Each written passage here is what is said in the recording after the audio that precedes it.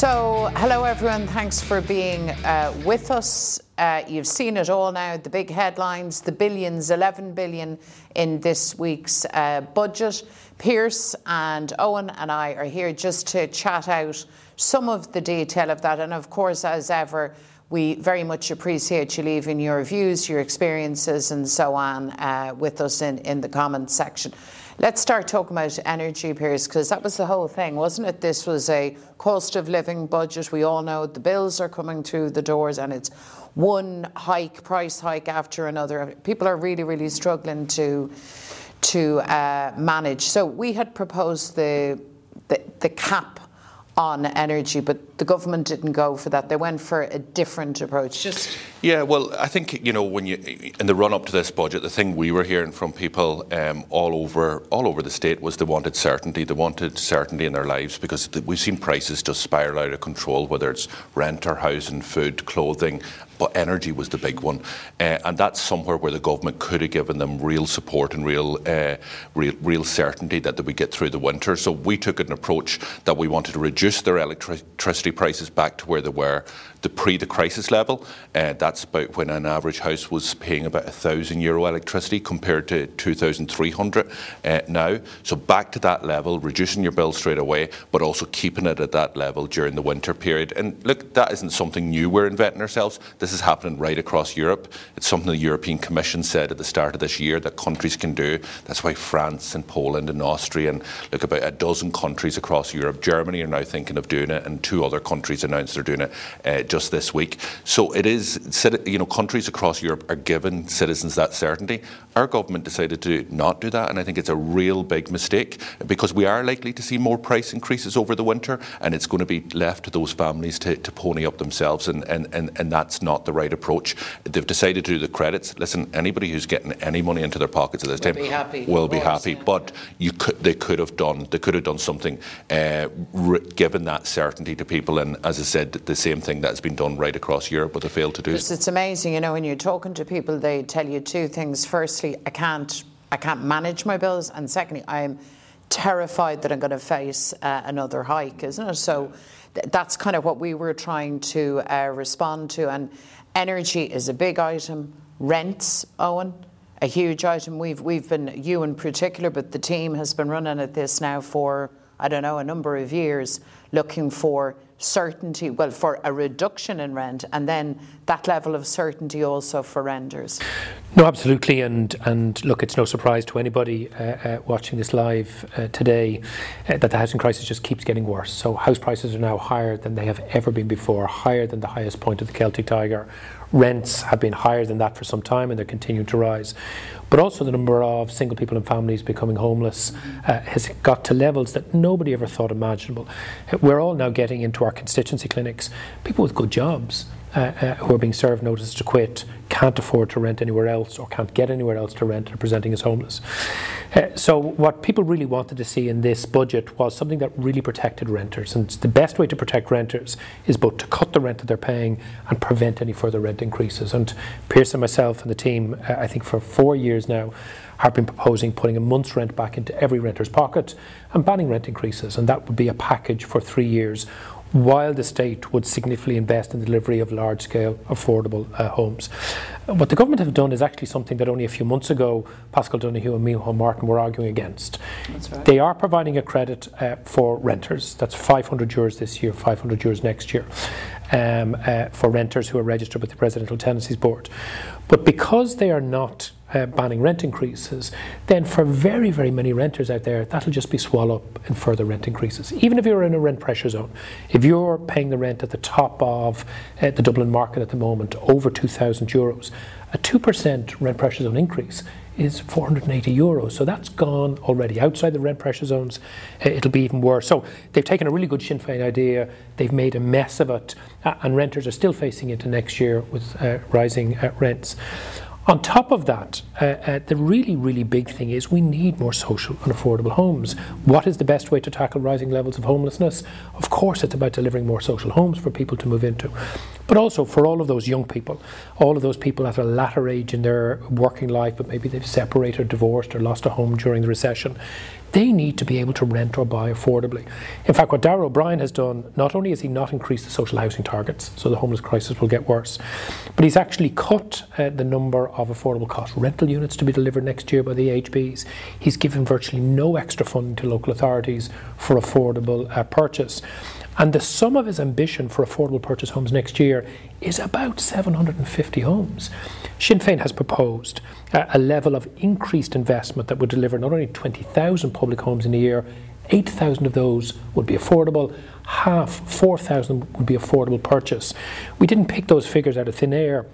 That is the scale of delivery that's required to start to tackle not just a couple of years of bad Fianna Fáil, Fine Gael government, but decades. So they failed renters, they failed people who are looking to buy, they failed people looking to rent, but crucially, as we're going to see homeless numbers increase in the coming months, they have failed those singles and families, including children and pensioners, at the most acute end of housing need, those people who are homeless, and homeless in Donegal, in Dublin Central, in Dublin Midwest, or all over the country.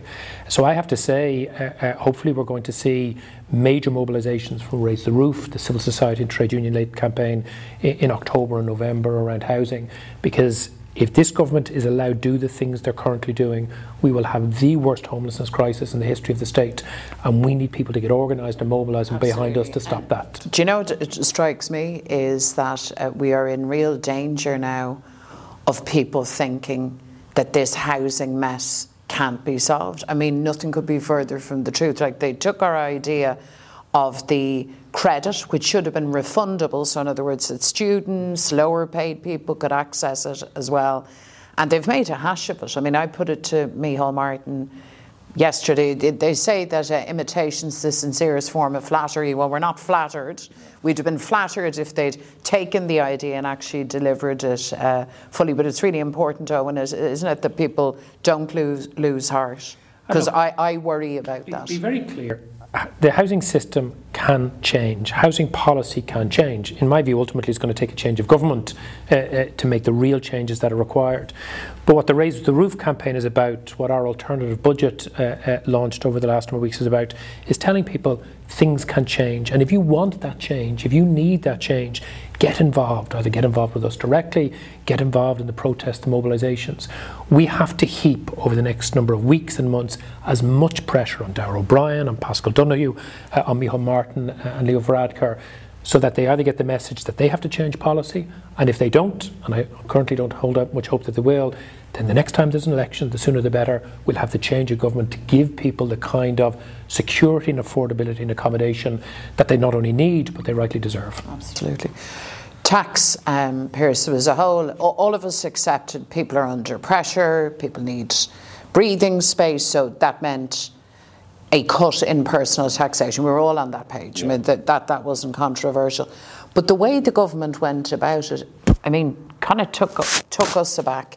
They left 1.8 million people behind. An astonishing approach, wasn't it? Yeah, and look, it's typical of Fine Gael, who's been pushing this policy, but obviously Fianna Fáil going with it as well in the Greens. But they come out with the big spin on budget day, a tax package of €1 billion, and that's what it costs. Like, this is a lot of expenditure, but 70% of workers, 1.8 million workers, as you said, Mary Lou, don't get the main benefits of that tax package. And why? Because they don't pay tax at that higher rate. So if you're somebody that's earning 130,000, yes, you're going to get €800 more, €830 more back into your pocket. But if you're that person on 35,000, if you're that person that's working in our local supermarkets, the people that's working in retail and hospitality, people who are working on the factory floor, or indeed, the young Garda, the young nurse, the young teacher, they're all in this bracket here. They were given the cold shoulder by this government. They get about €190 of a tax cut. And yet they were the ones that were, if you were to believe government over the last while, if you were to believe the Taoiseach and the Taoiseach, they were saying we were going to target the middle income. They were going to target the middle income. They actually didn't. They left the middle income behind, and they gave the tax break. Like they did the year before. They did this the year before as well. They gave the tax break to higher earners. So there was a different way of doing it, and we set it out in our alternative budget. Yes, we needed, as you said, we needed to reduce taxes on people. We need to make sure they had more money in their pocket. And the way we would have done it is through the USC. So we would have got rid of the lowest rate of USC. We would have slashed the second rate of USC. We'd move the the brackets for the third USC, and along with income tax or cash payments for cost of living, what that would mean is that person on 35,000 would be €700 better off compared to what the government have done, less than 200 quid. So there always is different ways to do things in terms of budget. It's always about choices, and I think on this one here, it's very clear that the government made the wrong choice. And on their tax package, it's very akin to what Britain have done. It favours the wealthier very much disproportionately, and those in the middle, that 1.8 million workers were really given the cold shoulder. Because it's astonishing, like when they had a lot of money to spend. I mean, 11 billion, that's a record budget, let's face it. And one of the things that struck me looking at it, apart from the energy piece, the renters, the lack of anything substantial in housing, or indeed in health, not funding for even one additional acute bed, was mental health. I mean, how often have we talked into the Dáil and across society about the pressure people are under, our younger people, our older people as well, COVID, lockdown, cost of living crisis, and like the amount is derisory in the budget. I mean, I was shocked by that, Owen. Taken aback. Maybe I shouldn't be shocked anymore, but I thought, God, that really screams hypocrisy, like to people who are relying on services that are under the most enormous pressure. No, when I was talking to Mark Ward, my constituency colleague obviously, and our spokesperson on mental health about this yesterday, and keep in mind, in any ordinary year that would be bad enough. But people have just been through 2 years of COVID with the enormous impact on their mental health. Young people, for example, who were denied really, really key years in their formation, families who were trying to hold it together, single people who are very isolated, and all of the mental health impacts of that, which would only then start emerging post-COVID. Then you've got this cost of living crisis. I mean, in my constituency office, I'm sure it's the same in yours. Increasingly, along with housing, we're getting people who simply can't cope, and they're saying things to us on the phone about their mental health and the state they're in and what they're thinking about doing. That is really, really frightening at a level we've never seen before. So given those two things, in fact, not only should the direct investment in mental health supports and services for people on the ground been increased, they should have been increased way beyond what would have otherwise been needed to deal with those two sets of crises. What's the reality on the ground? I can only tell you my own constituency, we used to have a wonderful jigsaw service, but that's now decanted out to another area and it's been given a much wider catchment. That means that the good people in that service have less time for face-to-face contact. Likewise, families looking, for example, for accessing counsellors, accessing mental health supports, accessing diagnoses for the children with multiple special needs. Those waiting lists are getting longer for the diagnoses and for the support. And at the time at which working families and low-income families need those supports the most, in fact, not only is the government not providing them, but the government is actually telling lies by presenting the budget figures in a way as if there's some level of increase that there really isn't. So not unlike, for example, funding for children and people with special needs or funding for people with disabilities, in this budget, mental health, along with those two other areas, was really the big loser. And again, I think it's because this is a government that doesn't care about people who have those particular sets of challenges, as well as all of the other challenges of struggling with cost of living, housing crisis, health crisis, cost of childcare crisis as well. And look, we've had struggles for a long time around, arguing for proper resourcing for mental health, that it's not the Cinderella of the service. But for me anyway, it was all the more shocking this year because it's in the billions. The figures are so immense. You say, well, with any small thoughtfulness, you could do things that help people in the short term, but that actually could make a real long-term impact in people's lives. And Pierce, you raised disability today with the Taoiseach, because equally, when we looked at the figures, actually down on the benches when you were going through the book, it's one of the things on budget day that you picked out and said, look at that. The point you make there, Mary Lou, is the real problem with this year's budget. Like, there was a lot of cash splashed around, right? As you said, never in the history of the state have you seen a budget like that, 11 billion, and then they've got another 4 billion on COVID and Ukraine and Brexit. So a huge budget that we've never seen before, but they haven't changed anything. And the problems that we had, as Owen was mentioning, in housing, they're still going to be there next year, but actually worse. The problems we have in health are going to be worse. The problems in terms of mental health are going to get worse because they haven't changed the system, they haven't made the funding available for capacity, and disabilities, like they have a review themselves. They carried out a capacity review. They paid a lot of money for it to look at what was the needs in terms of people with disability over the next 10 years, what type of money was required. They put a fraction of what was required into it, and that's why we have, and like we'll deal with this all through next year, and we'll raise it time and time again, and we'll continue to raise it until we get the government to do something about it. But that's why we have today like 17,000 children waiting for a first appointment with the Disability Network team. That's why we have, 2,500 children overdue their autism assessment, their assessment of needs reports, and it's that failure. So what's government done here? They've decided, just like they've done in health in terms of waiting lists, they've decided to give money to the private sector to try and deal with some of the waiting list, but actually decide not to increase capacity at all in our own system. So no real additional capacity within mental health, no real additional capacity within disability services. And if we talk about our hospitals, not a single extra bed in our hospitals anywhere from Donegal down to Waterford. Like, it's just, in the middle of a crisis that they have decided to plan not to put an extra bed. And it was raised as well earlier on by David Cullinane about scoliosis there with the Taoiseach. And he talked about that young girl who, went in for her appointment, not for the first time for it to be cancelled, but for the second time. Why? Because there was no bed there. The person was there to carry out the operation. The theatre was there. There was no bed for that child to recover. And that's absolutely appalling and scandalous in this day and age. Like, when it can be fixed, and that's the thing, we have to give people the hope. These things can be fixed. Beds can be built. Houses can be built if the resources are there and if you have the political will to do it. And so, as we finish this up, just to be clear, just in case Leo Varadkar and Micheál Martin by any chance are watching this, you just never know.